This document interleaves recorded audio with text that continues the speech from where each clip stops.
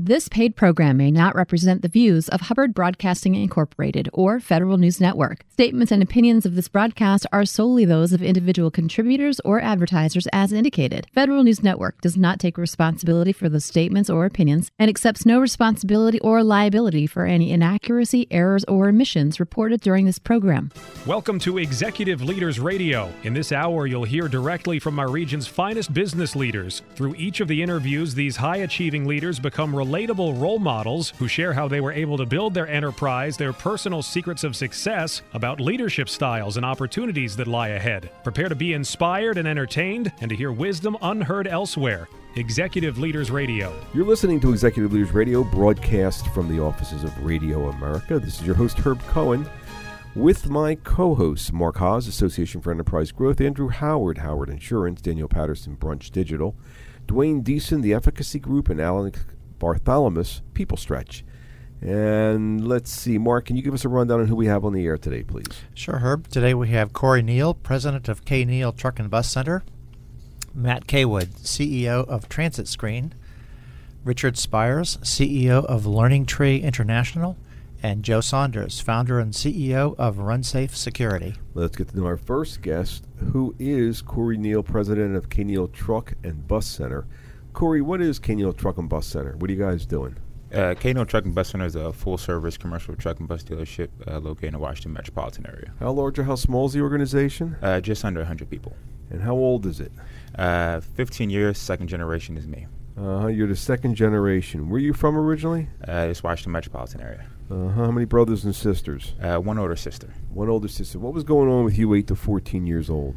8 to 14 years old, I was an athlete, a large kid, struggling to find my identity in a world full of expectations. What do you mean trying to find your identity in a world full of expectations? Who was doing expectations on you? I come from a family where my father was a great man, a man of integrity, a man of leadership, and a man of success. And being an 8 to 14-year-old kid, you look up to your father and you're trying to always, beat him, for lack of better words. Mm-hmm. Andrew?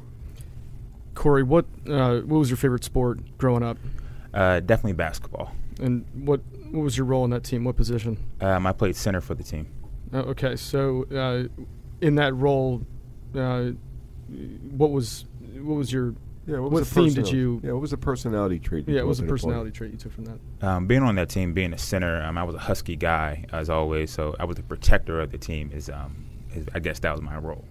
You had mentioned in the green room about I protect my people, I protect my family, and how does that theme correlate to your role as president today? I think that as a leader of my organization, my role is to protect my people. I'm there to lead my people, to grow my people, to find my people's passion, and protect them. Huh, how about that? You see protection as part. Andrew, doesn't Corey have some sort of a professional sports background as well? He does. So you had transitioned, although basketball was your favorite, you were a pretty decent football player, as we were talking in the green room. Yeah, where'd you play football? Where'd you play football? Played at Eastern Michigan, played left tackle, protector's position, if anything else. How about some of the sports teams that we might know? What teams did you play on? Fortunately, after Eastern, I went on to go to training camp with the Washington Redskins to play on the practice squad with the Carolina Panthers. Oh, you did, huh? All right, Alex? So Dad had a lot of impact. What was Mom's impact on you 8 to 14? Mom's impact was sacrifice. My mother was an incredibly successful woman when she met my father, lucky him, and she ended up giving up her whole career to raise both me and my sister. And how have you taken that lesson into being a president, and how have you applied sacrifice? In my organization today, and my people and my family, as a totality, everybody knows that other than my faith and my morals, I'm willing to sacrifice anything for their success. Your faith, you bring faith to work? Every single day. What are you talking about? Faith guides my decision, and I look for my faith to continue to guide my decisions. All right, just want to make sure I understood. Daniel? Yeah, so why don't we talk a little bit about the first time you really started making money when you were growing up. Tell me a little bit about that. First real job at the dealership was at 16. being that guy, that porter, doing the dirty work in the dealership, to say the least. What are you talking about? I thought your family was running this business. You were in there and you were, getting your elbows dirty and really kind of doing the work? Yeah. Unfortunately, I didn't get the silver spoon treatment. I got the greasy spoon treatment at working in doing dealerships, gasoline changes, oil changes, the whole nine. That's good stuff. So you really have been where your employees have been. How does that help you manage and be the president today? I think it allows me to know every job in the organization, but I think it also gained the respect of everyone in the organization. Coming in, being a second generation, people expect that, the silver spoon, but everybody knows that wasn't my treatment. Yeah, you worked for it. Absolutely. Mm-hmm. Dwayne? You mentioned in the green room early on, when you're kind of 8 to 14, you weren't always the best athlete, and sometimes did the bench thing. I was just curious. But you did say you had leadership positions there, and how were you able to get the confidence and respect of your teammates if you weren't the best athlete? One of the things I've always prided myself on is leading without a position, and you can do that simply by being the first person there, being the cheerleader on the team, being that guy that sets the example for others, and I've always prided myself on that. Well, how'd you do that? Give us an example. I was always first guy there. I was always the guy that my teammates could lean on. I was always that guy that my teammates knew that if something went bad, they could call me and I'd be there for them. Huh. How about that? Mark? Yeah, what kind of major influences other than your family did you have growing up? Other than my family, the greatest influence on me is definitely a guy by the name of Kurt Anderson, my offensive line coach in college. And what was the influence that he had on you? He taught me how to be a man, and not saying that my parents didn't, but he took more time to teach me to be a man than he did to teach me to be a football player. What do you mean he taught you to be a man? What are you talking about there? Responsibility, accountability, real leadership, and taking control and, being a man. Huh. Mark? What did you imagine yourself as a 10-year-old? What did you sort of see yourself as an adult?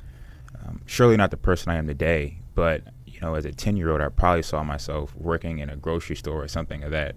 Never, huge expectations of myself. Just always trying to find my way, for lack of better words. Did that surprise you where you are today? Every day. Compared to where you threw? Mm-hmm. Every single day. So have you found your way? Being 28 years old, I would say definitely not. I think that I'm on the way to finding my passion in life. What are you talking about? What do you mean? I mean, you played on a professional sports team. I mean, you've done a lot with your life. What do you mean? To bring it full circle, I guess I'm still trying to live up to Dad's expectations. It's still there with me today, and I'm still working to do that. Huh. You want your dad to be proud of you? Probably a number 2 thing on my list. What's the number 1 thing on your list? Family. Uh-huh. Is Dad still around nowadays? Every morning, 4 a.m. What do you mean 4 a.m.? That's the time me and him get started every day together. You and your dad get into work at 4 a.m. every day. 5 a.m., 4 a.m. call to talk about what's going on in the drive to work. Wow. So you guys go to work together? Every day. Uh-huh. And this is a business, it's second generation, and you guys are probably a pretty profitable business where, you don't have to work that hard, but you are? Hard work has gotten us where we have, and faith has gotten us where we have, and we'll continue to do those 2 things. Hard work and faith. Didn't you say earlier that you're married? Are you married or single? Married in October. Uh-huh. You're married in October. Uh-huh. And why'd you choose the woman you chose? She helps me be who I am today. Excuse me? She helps me be who I am today. I would not be myself if it was not for her. Wait a minute. I thought you told me that you had a coach. This Kurt Anderson had a lot to do with turning you. So your wife has a lot to do with affecting you? So while Kurt Anderson taught me how to be a man, he missed teaching me how to love. And if you don't love what you do, if you don't have your passion, if you don't love your passion, if you don't love your people, if you don't have an energy of love in your organization, I think that you struggle to find success. How's your wife affected your running the business? I spend more hours there now, I can tell you that much. But how about in terms of this love thing and how you view business differently?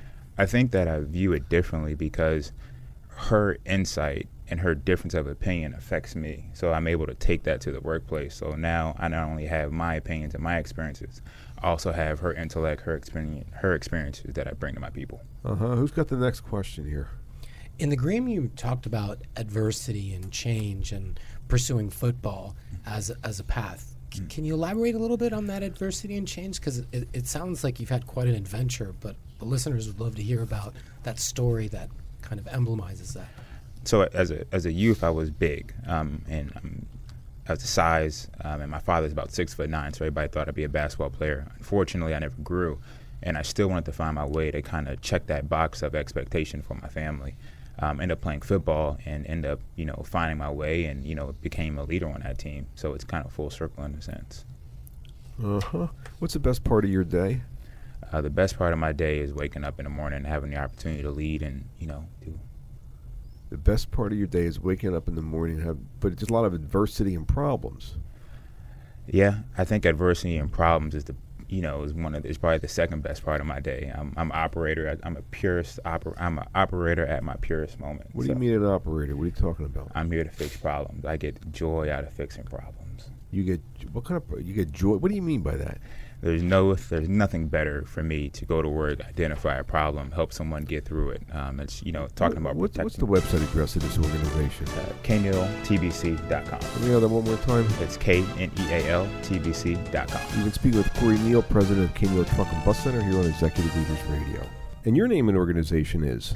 I'm Jean Knack. I'm the executive director of the Roadrunners Club of America. And what is the Roadrunners Club of America? The Roadrunners Club of America is the National Association of Running Clubs, running events, and all of the runners around the country. And how large or how small is this organization? We have a little over 2,700 organizational members, which are clubs and events. And how many runners are there that are members of these organizations? Our members are working with over 5 million runners participating in the sport annually. And where are you from originally? I grew up in Alabama, but through my father's job transfers, I wound up moving around a lot in high school. And how did all that moving around lend itself to your building this organization? It made me very flexible and open to change, and definitely being open-minded. Give us an example of how to help build the organization, though. What do you mean? We are actually a very, what I would call, nimble organization in that I'm willing to make change quickly. I don't, ponder it a lot. If it seems like the right thing to do, then you just do it, and that's definitely what my background gave me. Give us an example of one of the major differences you've made in the organization. Well, when I started at the organization, we had $60,000 in the bank, and now we have not quite $2 million in operating reserves. So you really understand how to run a nimble organization. It sounds like you're pretty good at not only understanding people, but organizing systems and people. It sounds like when you did all this moving, you're quite the organizer as well. I definitely think that experience has lent to my skills in the executive position. How many brothers and sisters, and where are you in the pecking order? I have an older sister, 3 years older. All righty. And what's the website address of this organization? rrca.org. Let me have that one more time. rrca.org. And your name again is? Jean Knack. And this has been your Business Spotlight. And your name is? Ramon Parker. And Ramon, the name of the organization? Loud and Free Clinic. And you were telling me there's something special about the Loud and Free Clinic where every dollar that goes in does something else. What was that all about? Yeah, it does something magical. So for every dollar that's donated to our clinic, we can deliver $8 worth of care. And what kind of clinic is this? Who are you helping out? What kind of stuff do you guys do? So we're helping out those who are 18 to 64 who are uninsured and low income, 200% or below the federal poverty level. And give me this thing about the math again. Give me how that works. So essentially, I have a staff of 12 individuals and 128 volunteers. So with that kind of payer mix, I'm able to deliver, anywhere from $8 in care for our patients. Because you've been able to enroll the support of so many volunteers, you're actually keeping the cost of health care down and therefore multiplying the dollars. And making one of the best business investments for private corporations who want to invest. And interesting. So private businesses and individuals can get involved. And didn't you tell me you had a couple of health care challenges yourself? What were they? I have. I've had 4 open heart surgeries, and it helps me to understand what patients need. What are you talking about? What do you mean? So the idea of having been on the table or being a patient, I'm able to take a patient focus in how we deliver care differently than most people would. What did you learn from those experiences personally? What do you appreciate that most of us don't? I appreciate consistency. I think that a staff at the hospital, nurses, providers, parents, family, all those people consistently being around me and consistently offering me hope. I'm so full of it that I have to offer that to the patients and to the staff when I'm working with them. What's the website address for the Loudon Free Clinic? LoudonFreeClinic.org. Let me have that one more time. LOUDOUN freeclinic.org. We've been speaking with your name again? Ramon Parker. And this has been your Business Spotlight. We're back. You're listening to Executive Leaders Radio. This is your host, Herb Cohen. We'd like to introduce Matt Kaywood, CEO of Transit Screen. Matt, what is Transit Screen? What are you guys doing? We provide software that has live information about all kinds of transportation. So it's a metro, bus, Uber, bikes, scooters, you name it. If you see a screen in the lobby of a building that has that information, that's us. Wow. Where are you from originally? I grew up in Madison, Wisconsin till I was 11, then moved to Chicago. And how many brothers and sisters do you have? Younger sister and a younger brother. Uh-huh. So what was the effect of this move when you were a kid? Ultimately, it opened up a lot of opportunities. I moved to a city and a high school that had a lot of different extracurriculars I could get involved in. I had people I was doing computer stuff with. I joined Boy Scouts, got involved in debate, and traveled nationally at a pretty young age in high school. Wait a minute. All right. This is sort of how young were you when you started coming up with ideas? Probably when I was, 6 or 7, I was playing with computers, writing software on computers, and I remember, just kind of discovering things for the first time that were new to me that maybe people had seen before. But I had an adventure game. I wanted a monster to appear there, figured it out, and it was just glorious. How did it make you feel when you came up with an idea and you made it happen? That's the kind of thing where you kind of you almost want to walk away from the keyboard and say, this really feels nice. What's that have to do with your building this thing called Transit Screen? Well, Transit Screen was always something I was interested in, transportation, helping people get around. I used to travel. I was a PhD student, got a PhD in neuroscience, and I was coming back from the lab late at night. I just wanted something to tell me where to go to take the bus and when the bus was coming. And so when I realized that the technology was all there to bring that information together, and this was something that I could use myself, it really it gave me a passion to deliver it to others. Wait a minute. Are you telling me that Transit Screen is the one place that I can look where it tells me the best way to get from here to there? That's right, and the right time to leave, and all your options, where, what, and when. Wow, what a pleasure. Let's see, who's got the next question here? I think Daniel. Yeah, so Matt, let's talk a little bit about the childhood friends that you had when you moved. What kind of a role were you taking in that group, and what were you guys doing together? Yeah, we spend a lot of time, on computers, doing some minor league hacking with computers and playing games and, writing software.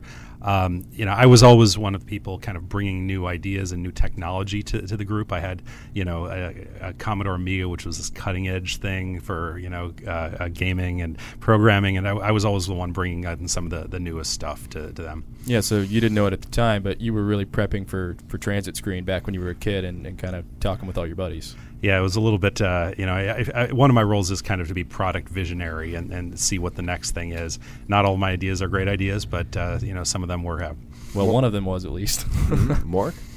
So, you had a productive childhood. What kind of books or media did you consume? I read a lot. I read some fantasy science fiction. Lord of the Rings was my favorite there. I read some literary fiction. Hemingway, Farewell to Arms, another good one for me. Is there any character or event that you sort of carry with you over time? For sure. I mean, I always identified with these heroic quest type stories, right? Joseph Campbell type stories, Star Wars and the like. Frodo Baggins, clearly, and Robert Jordan in Farewell to Arms. Sorry, For Whom the Bell Tolls. It doesn't always end up in the winning, but you end up with a situation where Andrew? Yeah. Tell me about who your biggest influence was, mom or dad. Probably my dad. He was a professor of business. We did a lot of stuff together. We used to play chess at night. He really gave me my first job when we were parking cars for Big Ten football games. People would drive in and we'd fill up the parking lot, take the money, and then buy scalp tickets and go to the game. And so you learned a little bit of business savvy from Dad and some creativity as well. For sure. We had to be a little bit creative, with the pricing, with how far away we were from the stadium, with whether we were going to park people in or not after the game. We were a little creative. Mm-hmm. Dwayne? You mentioned your father was a professor. Did that make you feel academic pressure? Do you still feel that pressure? I think I always thought that I was going to be a professor, a scientist, a physicist, or a neuroscientist before I took the turn into technology. A lot of that pressure, indirectly probably came from my father. Some of it was very, self-applied at an early age as well. Mm-hmm. Alex? What impact did Mom have in those 8 to 14? My mom had a lot of impact. She was a Spanish teacher, and she quit to raise me and my siblings. My mom is a good listener, and she has a style where she really relates to people and builds rapport. That's probably more my leadership style than my dad. My dad's a big talker. He likes to fill the room. Mm-hmm. So how are you applying today what you learned from Mom? I think, being able to really sit down with someone and understand what their motivations are, what their issues are, what they're going through, being able to empathize with them in the moment. I think that's something that I learned from my mom. Now, in the Green Room, you talked about how she would take you to all these different activities. When you got to high school, at what point did the activities start to pressure you or get overwhelming? I never really felt pressured by them. One of the first things that happened to me in high school was I was a freshman. I was taking advanced placement calculus. I got a D- my first quarter, and I was 13 years old. It was a lot to take on. I was also playing football at the time and had no energy. So that kind of put me on a path where I was never going to be valedictorian of my school, and that took a lot of pressure off to just be a pure academic success. That meant I could concentrate on the things I thought were really interesting, whether it was debate or quiz bowl or other competitions. I was always very competitive. Andrew?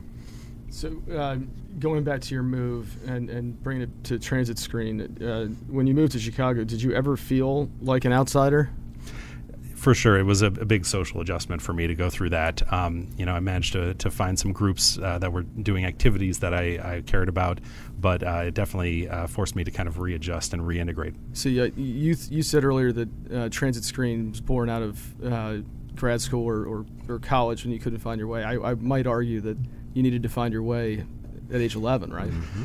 You could say that, and also moving to a city that had public transit that was That's a disaster at the time, but has gotten a lot better since then, made a difference to my awareness of all these options.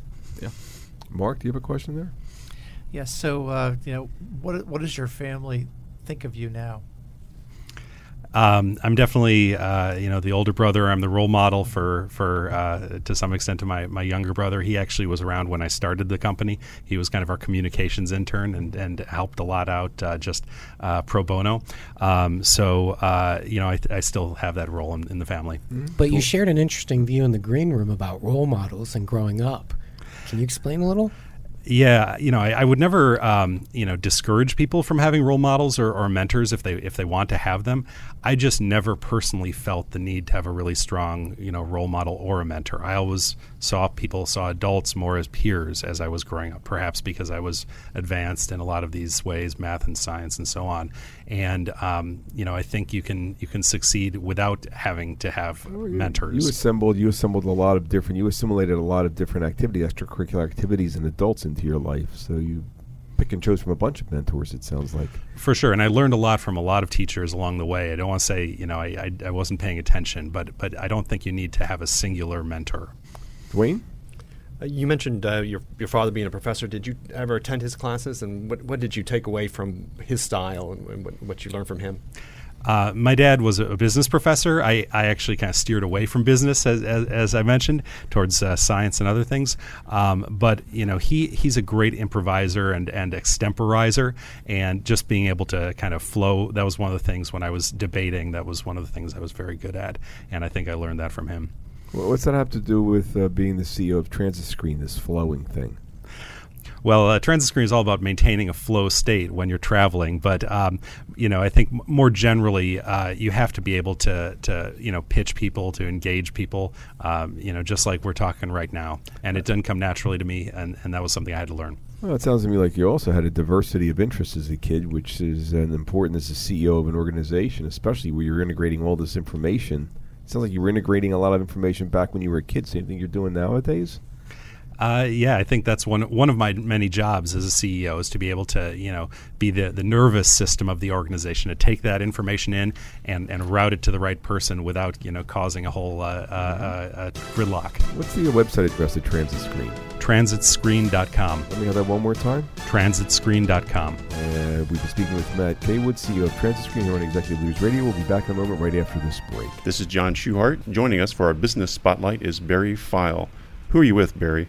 I'm with Celebrate Fairfax, a 501c3 nonprofit in Fairfax, Virginia. And what do you do with Celebrate Fairfax? I am very fortunate to be the president and CEO of the organization. So what does Celebrate Fairfax do? We have a mission to celebrate Fairfax County and its communities. We serve the 1.1 million people who live in the county, and as well as all the people who visit and work there. So what do you enjoy about working at Celebrate Fairfax? It is the best job in the world. It is. We come to work every day, my team and I, and we get to prepare and plan and produce events for 75,000, 100,000 people, and we treat them we think of them like they're our friends. So we get to come in and just plan great events for them. What makes those events so special? We try to be unique within this region especially, but we're always trying to stretch the envelope of what people expect from events. People go to events because they want to have great experiences, and for us, we are always trying to give them that return on investment because they're not giving us necessarily a lot of money when they come to our event, but they are giving us their time and their energy, and that's an important thing. People want that ROI back. So did you ever think you'd be doing this when you were a kid? No, never. I think that when I was a kid, I was building things, designing things, and somewhere along the line I fell into events and realized that it was a natural extension for me, that I just loved producing things. So what was it about being a kid that led you to this? I think that it was just the challenges that were there. I always tried to figure out solutions to problems that didn't exist, and that's what we do now. It's the same principle. So when did you first start overcoming big challenges as a kid? I think I always was. I think that I lived in a household with two older kids, parents who had their own things going on, and I think for me, I just always tried to find my own way. What's your website? Our website is celebratefairfax.com. This is John Schuhart, and this has been your Business Spotlight. And your name is? Chuck Ochiltree. And Chuck, what organization are you with? The National Conference Center and West Belmont Place Event Center. And what makes this organization special? The National Conference Center was built to be the nation's premier meeting and event venue. It's not a traditional hotel. Mm-hmm. So even though we have 900 guest rooms and all the services and amenities of a traditional hotel, because of our size, we're able to deliver an environment that is very conducive to learning, development. And who are your clients?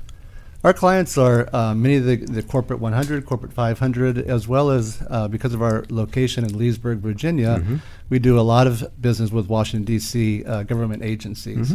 And what do you like about your job? What I like about is we've had the opportunity to bring new leadership to the National Conference Center, blend with the tremendous service team that's built a reputation over the years for great service. And we've had a lot of fun helping our clients take advantage of the 65-acre campus. How about you personally? What do you enjoy about your job? I enjoy that we've had a very, very, very successful turnaround in the 2.5 years, taking the National Conference Center from where it was in 2014 with the new ownership. We've literally doubled the revenue. And what's your role in the organization again? My role is Chief Marketing Officer. And what's that mean? Good question. It means that we're involved with branding, everything to do with the sales, the marketing, the promotion, and the business development. So you're actually going out there and you're actually involved with helping bring in the clients. Exactly, yes. And I guess the way you're doing that is you're actually talking to a lot of the clients, making sure that your services are valuable. We talk to a lot of the clients, and we do a lot of events as well. What's the website address of the organization? www.conferencecenter.com. Let me have that one more time. www.conferencecenter.com. This has been your Business Spotlight. We're back. You're listening to Executive Leaders Radio. This is your host, Herb Cohen. We'd like to introduce Richard Spires, who's the CEO of Learning Tree International. Richard, what is Learning Tree International? What are you guys doing? Learning Tree is a $60 million a year company that focuses on workforce development and training, mainly in the IT, the information technology field. And how old is this company, and how long have you been the CEO? The company is actually 45 years old. I've been associated for 5 years. I was on the board of directors and then was asked to take over the company as CEO 3 years ago. And where are you from originally? I was born in New Jersey, but my father was relocated a number of times in his job, and so I also lived in Colorado and Ohio. How many brothers and sisters? I have 2 younger sisters. And what was going on with you 8 to 14 years old? Well, the normal things you would expect in that age, but I tell you, my father, a very, very successful engineer, worked for AT&T Bell Laboratories his whole career. And he and my mother set these expectations that were almost like kind of unsaid, but very, very high expectations of all 3 of us. Mm-hmm. Alex? Rich, what impact did that have on you then that you can remember? What stands out? It was overall a positive impact. I was actually driven and a lot of pressure, but I guess I viewed it as positive pressure, which is very good. And how is that translated into your management style today as Well, CEO? I'd like to think that I learned from that, right? Set a very high bar, okay, but really help people to reach that bar, okay, and do it in a very positive way and help people to learn themselves. Help people to learn themselves? Wait a minute. It says here you're this... We're a learning organization. I see. So you're drinking your own Kool-Aid, aren't you? Well, I've been a CIO, a Chief Information Officer, a couple times, and so I was on the other side. And what's the biggest thing IT organizations need? They need skilled people, and that's what we're all about. Mark? So growing up, how did you pick your friends? Well, I'm huge, and I really learned this particularly from my father, this issue of integrity. He's a man of very high integrity, and I am as well. And so this issue of trust and trusting people is very, very big to me as far as picking friends. Is there a story from when you were growing up? Yeah, be careful who you pick, right? When I was about 10 years old, with a lot of peer pressure, ended up doing some shoplifting, got caught. I mean, it was actually for like candy or something, but I remember that longest day of my life. The store called my parents. When I got home, you can imagine what that day was like for me. With the expectations my parents set and my father and my mother being people of high integrity, that was a very, very long day for me. So you really got affected by that. You still remember that experience? I remember that so well. How'd that affect you? What'd that teach you? Well, I think it really taught me the importance of the truth and the respect for people's goods and for people How old in were you? How general. young were you when that happened? About 10 years old. Mm-hmm. Mark, why don't you take it from there? What was your role at the IRS? So I entered government. I was running their business systems modernization program, a multi-billion-dollar modernization program, and then I was asked to become their chief information officer. And how large or small was that organization? Well, the IRS, it's about 100,000 people itself, but I had about 7,000 direct reports at that time. So you certainly got a deep lesson when you were a kid about integrity and about drive from your dad. Mm-hmm. Next question, who's got it? You had mentioned that in the green room that if you got a B on your report card, someone you'd have to kind of answer to that and be questioned. Yes. So that could provide a lot of pressure, but you didn't rebel like most kids might. Instead it motivated you. How did that happen, and do you translate that same motivation and expectations into your current? I give my parents tremendous credit. A lot of high expectations, and you would think that we would rebel, but they did it in such a loving way, in both their own ways. I mean, quick story. My father was an engineer. I'm an engineer, but they always said, find your own passion. And I think that's such a great, and in fact, that's what I tell my children all the time. Find your own passion. What do you mean, find your own passion? What do you? Well, I mean, look, one of my daughters, she works as in the theater tech and lighting work, and far afield from what I would have expected, or what I would have thought would have been really good. Yet she's doing great. She's 25 and she's touring in Europe right now, and it's just wonderful. So she found her passion, and it shows every day. So this passion theme seems to kind of run through a lot of the times in your lives. Do you still kind of instill that in your employees nowadays when you want them to pursue? I certainly try to, and in fact, we just had a woman who she was second in charge in our HR department, and she just got an offer to go to another company to become the HR director, which is her dream. And I'm so pleased for her. I know I told her, we're going to really miss you, but it's great that you're going to go find something like that. Andrew? Just to pivot, Richard, for a minute, you shared in the green room that mom and dad got divorced when you were in college. And tell me about the effect of the divorce on you and your younger sister. Yeah, it really wasn't. I mean, of course, I was away at college, so maybe not as much an impact on myself. But the three of us had to really pull together in those times. And my parents are wonderful people, but they married so young, and they just were never really right for each other. What's fascinating to me. Do you think there was an effect, today in how you build your management team, but that concept of leaning on each other? Yeah, I'm very big on that. I try to really nail it, and teamwork is really critical, I think, in building a high-performance team. You got to be able to lean on each other, trust each other, have each other's backs when necessary. Do you think that kind of came from the moving around a lot? I mean, I know you said you were the big brother. Do you think that was really what it instilled? Moving around a lot, you grow up much faster. Is what my sense. Through that childhood, it's hard, right? When you're 8, 10 years old, moving and having to make all new friends, makes you much more self-reliant. But I think also in this case, relied more on my sisters as well. Richard, you talked in the green room about pleasing your parents. Yes. When did you stop pleasing them to pursue your passion? That's a great question. I still think I try to please my parents. Don't we all? I mean, right? Isn't that part of life? I went a little different direction than my father's. And, I ended up getting into management and starting to love that. And then all of a sudden I'm running projects and programs. And so I'm still in the IT field, but really took a little different direction than my father. Richard, how young were you when you were organizing all the other kids? How young were you? I guess I was a little bit of the leader of the neighborhood, coming about 12 years old or so. Yes. Tell us about what was happening at 12 when you were leading the neighborhood.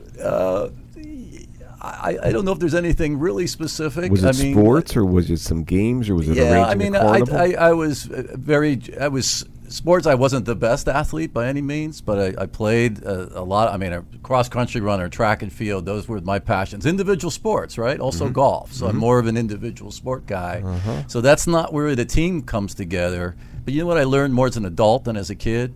Was again the power of teamwork when I saw it and come to play. So when you were doing these individual sports, how did you affect the team? What personality trait did you bring to the team? I tried to be the guy, the boy at the time, that really was the one that looked out for others. What are you talking about? What do you mean? Well, helping. If someone was having that bad day, and trying to be a leader. Not so much positionally, but just trying to bring a maturity, hopefully, that I think I had more just because, again, moving around as a kid, and I tried to bring that to these sports. So these were individual sports, running, et cetera, yes. But you tried to pull the team together. What's that have to do with what you're doing nowadays? Well, in some ways, a lot of parallels, right? I mean, today, trying to build a team can be very difficult, and particularly when you're dealing with a lot of diverse personalities, right? Backgrounds. But yet, it's magical when it happens, right? When you see a high-performing team, it's incredible to watch. You married or single? I am married. How many years? We'll be 30 years. How many kids? How many kids you got? I have 3 children myself. 3 children. What's who wears the pants in the family at home? I guess I could say my wife, and she'll appreciate that comment. What's the similarity between being a dad and being a CEO? Well, I think there are. I mean, I want to be a role model for my children, but I also want to help my children, instill the values that my father and mother instilled in me, okay, but also help them to grow to the people that they can. And how about at work? How's that parallel what you're doing at work? I try to very, very similar, okay, at work. Obviously, you're not as intimate with individuals at work many times, but that idea of getting to know and really I try to talk to those that report to me, where do you want to be in 5 years? What's that look like? What's the steps that I can help you get there? And it's a big deal in developing people. I wish the listening audience could see your body language. You're so precise and so meaningful in terms of the way you're presenting that. What's the website address of this organization? It's learningtree.com. Learningtree.com. We've been speaking with Richard Spires, CEO of Learning Tree International here on Executive Leaders Radio. Don't forget to visit our website. It's executiveleadersradio.com to learn more about our executive leaders. And we'll be back in a moment right after this business spotlight. I'm Tina Leone. I'm the CEO of the Ballston Business Improvement District. And what is the Ballston Business Improvement District? We work to attract, support, and connect the most compelling, creative, and ambitious minds in our region. Ballston is known as an epicenter for research and discovery. Some of the greatest things that are invented, such as the MRI, the barcode, the internet, the first satellite, all were either conceived, funded, or developed by organizations here in Ballston. How old is this organization? We're just shy of 6 years old. How long have you been there? Almost 6 years as well. Did you found this organization? Yes, I am the founding CEO. Why did you do that? Well, the organization actually came about by the commercial property owners in Ballston. Why does it turn you on? Why does your gig turn you on? People. I mean, the ability to connect people, and then who knows, the next great idea is going to result from that. We have incredible minds in the Washington, D.C. area, and Ballston is, as I said, the epicenter for the smartest people in this area. So your job, you're like the master connector. I feel like the mayor of Ballston, the mayor of innovation, because that's what's happening. So your idea, your thought is, in order to create more stuff, in order to launch more businesses, in order to cause more good, it's a matter of connecting the right people. Exactly. And you like being in the middle of all that stuff. Oh, we love it. We love it. And simple things, just connecting people through events, through art, through a happy hour. Mm-hmm. You don't know what's going to come out of that. Mm-hmm. That's what's exciting. So it's all about the people. And you're the founder of this organization. Is this a 9-to-5 kind of job for you? Oh, hell no. It's a lot longer than that, baby. So do you have to work the weekends and stuff like that? Yeah, sure. Let me have the website address of this organization. It's BallstonBid.com, and you can download the Ballston Connect mobile app. Let me have that website address one more time. BallstonBid.com. It's B-A, give me the spelling on that. BALLSTONBID.com. Excellent. Your name again is? Tina Leone. And the name of the organization? Is the Ballston Business Improvement District. And this has been your Business Spotlight. Back in a moment. Want help building your business with help from this show's CEOs? Our CEOs can help you uncover more opportunities, grow your sales, connect you, help you raise money, all the big issues, because our CEOs have been there and done that, succeeding in creating millions of jobs and earning millions of dollars. And some are available to advise you. Now, email mentors@executiveleadersradio.com. That's mentors@executiveleadersradio.com. The same CEOs you've heard on this show for 10 years may be willing to help you build your business, uncover new opportunities, grow your sales, connect you, help you raise money, all the big issues, because our CEOs have been there and done that, succeeding in creating millions of jobs and earning millions of dollars. Some of the CEOs who have appeared on our shows over the last 10 years may be willing to help you grow, assuming you're serious about your success, serious about your own success, because it all starts with the leader. If you're serious about creating your own successful business, or truly committed to putting your nose to the grindstone and doing whatever it takes to make your business successful, we may be able to match you with successful CEOs who have created millions of jobs and earned millions of dollars to help you create your success. We've established unique relationships with a unique universe of over 7,000 CEOs who have created substantial wealth for their companies, their teams, and themselves. These women and men get the build in their blood and often continue to start and build businesses even after they've created substantial wealth for themselves because they love the challenge of building a business.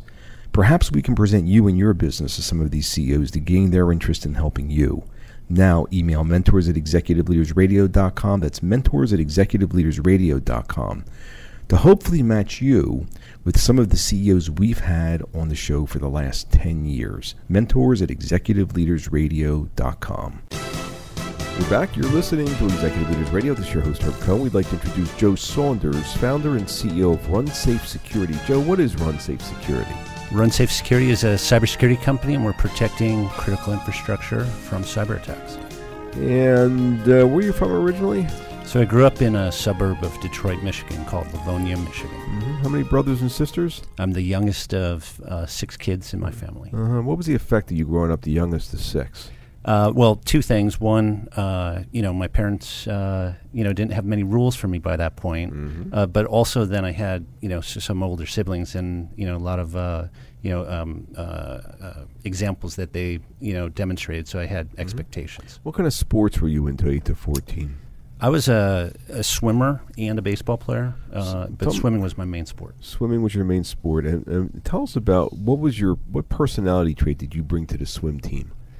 So, obviously swimming is an intense sport and a lot of commitment, but I also brought a spirit. I was kind of known as the team cheerleader as well. What do you mean?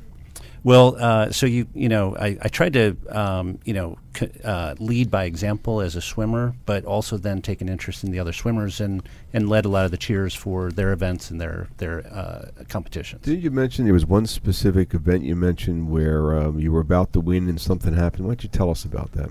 Yeah, so when I was a junior in high school, I had pretty high expectations of what I would accomplish, and was actually winning the race in the state finals, going into the final lap, and then 3 other kids passed me on the last lap. So how'd that make you feel, and what happened the next year? Well, there was 2 things. One, motivated me to work really hard for the next year to try to come out on top. But the other one was when I didn't come out on top the next year, my dad was still really proud of me and offered, that he was proud of all the effort I put into and wasn't so concerned about the outcome. How'd that affect you? Well, I do think it put a lot of emphasis on hard work and commitment and, working with other people, and not so much, the outcome per se, but putting in, extra effort along the way, and that was what was instilled. Gotcha. Daniel? Yeah, so we talked a little bit about your siblings growing up, but what did you do differently than the rest of your siblings? How did you try and separate yourself? Well, every one of my siblings had, different effects on me growing up and had completely different personalities. And so I think in the end, it was really trying to develop my own personality and what I wanted to be, growing up. Sure. And was your dad pretty well known in the town that you grew up in? He was. He happened to be a doctor, and he delivered many babies. So not only all the kids I went to school with, but all their parents knew me. So everywhere I went, I was known as my dad's son. So you got used to being looked at. Everybody knew who you were, and you knew you had to behave yourself and not leave any skeletons in the closet. Yeah, I think so. There were many times where I think without having rules as a kid growing up, I still had a lot of reinforcement with everybody around me, and so people knowing me, I couldn't really get in too much trouble with that, even though I didn't have many rules. And you mentioned that you've got venture capital in the company. So in order for these folks to invest money in you, they had to do what's called due diligence on you. They had to really investigate you and your background. What was the period of time, which usually takes anywhere between 6 months and a year, what was the period of time between when you met these folks and they made the investment in the company? So I first met them through introductions from other people who knew me and were, portfolio companies of Alsop Louis. But it really took 3 months from start to finish. So first meeting to cash in the bank was 3 months. What was how did they go about finding out about who you were? So other entrepreneurs introduced me to them, and then they really did some deep due diligence quickly. So it's Alsop Louis. Gilman Louis, well known from a technology perspective, had a really keen sense of what we were doing at RunSafe. So you were pretty easy to check out, and evidently you had the right people introducing you to the money, and the money thought that these guys were reasonably credible, as well as it was pretty easy to check out. So you have a pretty stellar reputation. I like to think so, but certainly they did some deep due diligence, and we had a broader team as well, so they checked out others. Like your dad having that being well known, you learned how to behave yourself. I think Andrew, do you have the next question there? Yeah, in the green room, Joe, we talked about this concept of no rules, no curfews, et cetera, and there was an incident in 8th grade that I think is relevant. You mind telling that story? Well, I remember so well. There was the summer amusement activities and all the amusement rides, but I decided to stay out until 11 o'clock as a 13-year-old and then walked home. And my mom was scared to death. She had no idea who I was or where I was. What did you learn from that experience as an effect on you today? It was communication, and it really learned that there was a boundary around, no rules. It was communicating with others and staying in touch. And so it wasn't meant I could just go off and do whatever I wanted. Despite no rules, you had to create some rules. There was accountability and expectations, and oftentimes those weren't even, said out loud, but I learned that, through that interaction. Mark. What event or activity are you most proud of as a child? So I'd say, participating in the swim team, we were league champs and many kind of wins as a team. But it really was kind of a team sport. A lot of people think about swimming as individual sports, but it was the collective team effort through all the practices and all the hard work. Do you feel somewhat the same way with your company? Absolutely. So, we've got a great group of people, and we all play our different roles. We have a common set of goals that we're striving for. Alex? So, you were very deep in the swimming. What else were you doing in high school that was taking up a lot of time? So I was heavily involved in math programs and playing chess and part of the math club and different activities like that. And I was also part of the student leadership programs and things like that. But the things that resonated me were the chess and the math programs. In the green room, you talked about frameworks. Can you talk a little bit more about that came out of you being so analytical? Yeah, so being analytical, I usually thought through things as kind of systems and not just, transactions, if you will. So I really build, think about programs and building companies as multifaceted and building frameworks for success as much as, individual things. So that certainly helped you. You shared a funny anecdote about where your frameworks didn't exactly help. Can you expound a little on that? So my wife had multiple job offers coming out of law school, and I made a decision matrix for her that had many variables and many law firms, and I circled the right answer, and she said, she doesn't make decisions that way. So what did you learn from her response, and how have you applied it to being a leader? Yeah, I mean, so you don't want to just come up with the answer. You need to kind of work with others to gain input. Dwayne? When you were young, how did you first make money, and was it anything different from your peers? Well, it spun out of my dad having expectation I shovel our own driveway, and so I ended up shoveling a lot of driveways. Mm-hmm. So you ended up shoveling a lot of driveways, and I understand that you wanted to buy you wanted a device to give you a hand with that. What was that? Well, being the youngest, I shoveled our own driveway from about age 8 to 18, and so every year I asked my dad for a snowblower. So what happened? Well, every year he said no, and then my first semester back from college, he had a brand new snowblower in his garage. So did you ask him why? I asked him why, and he said he never needed one prior to this, and so that was my first lesson in sales. And when you were shoveling snow, was it just your place, or did you do the neighbors as well?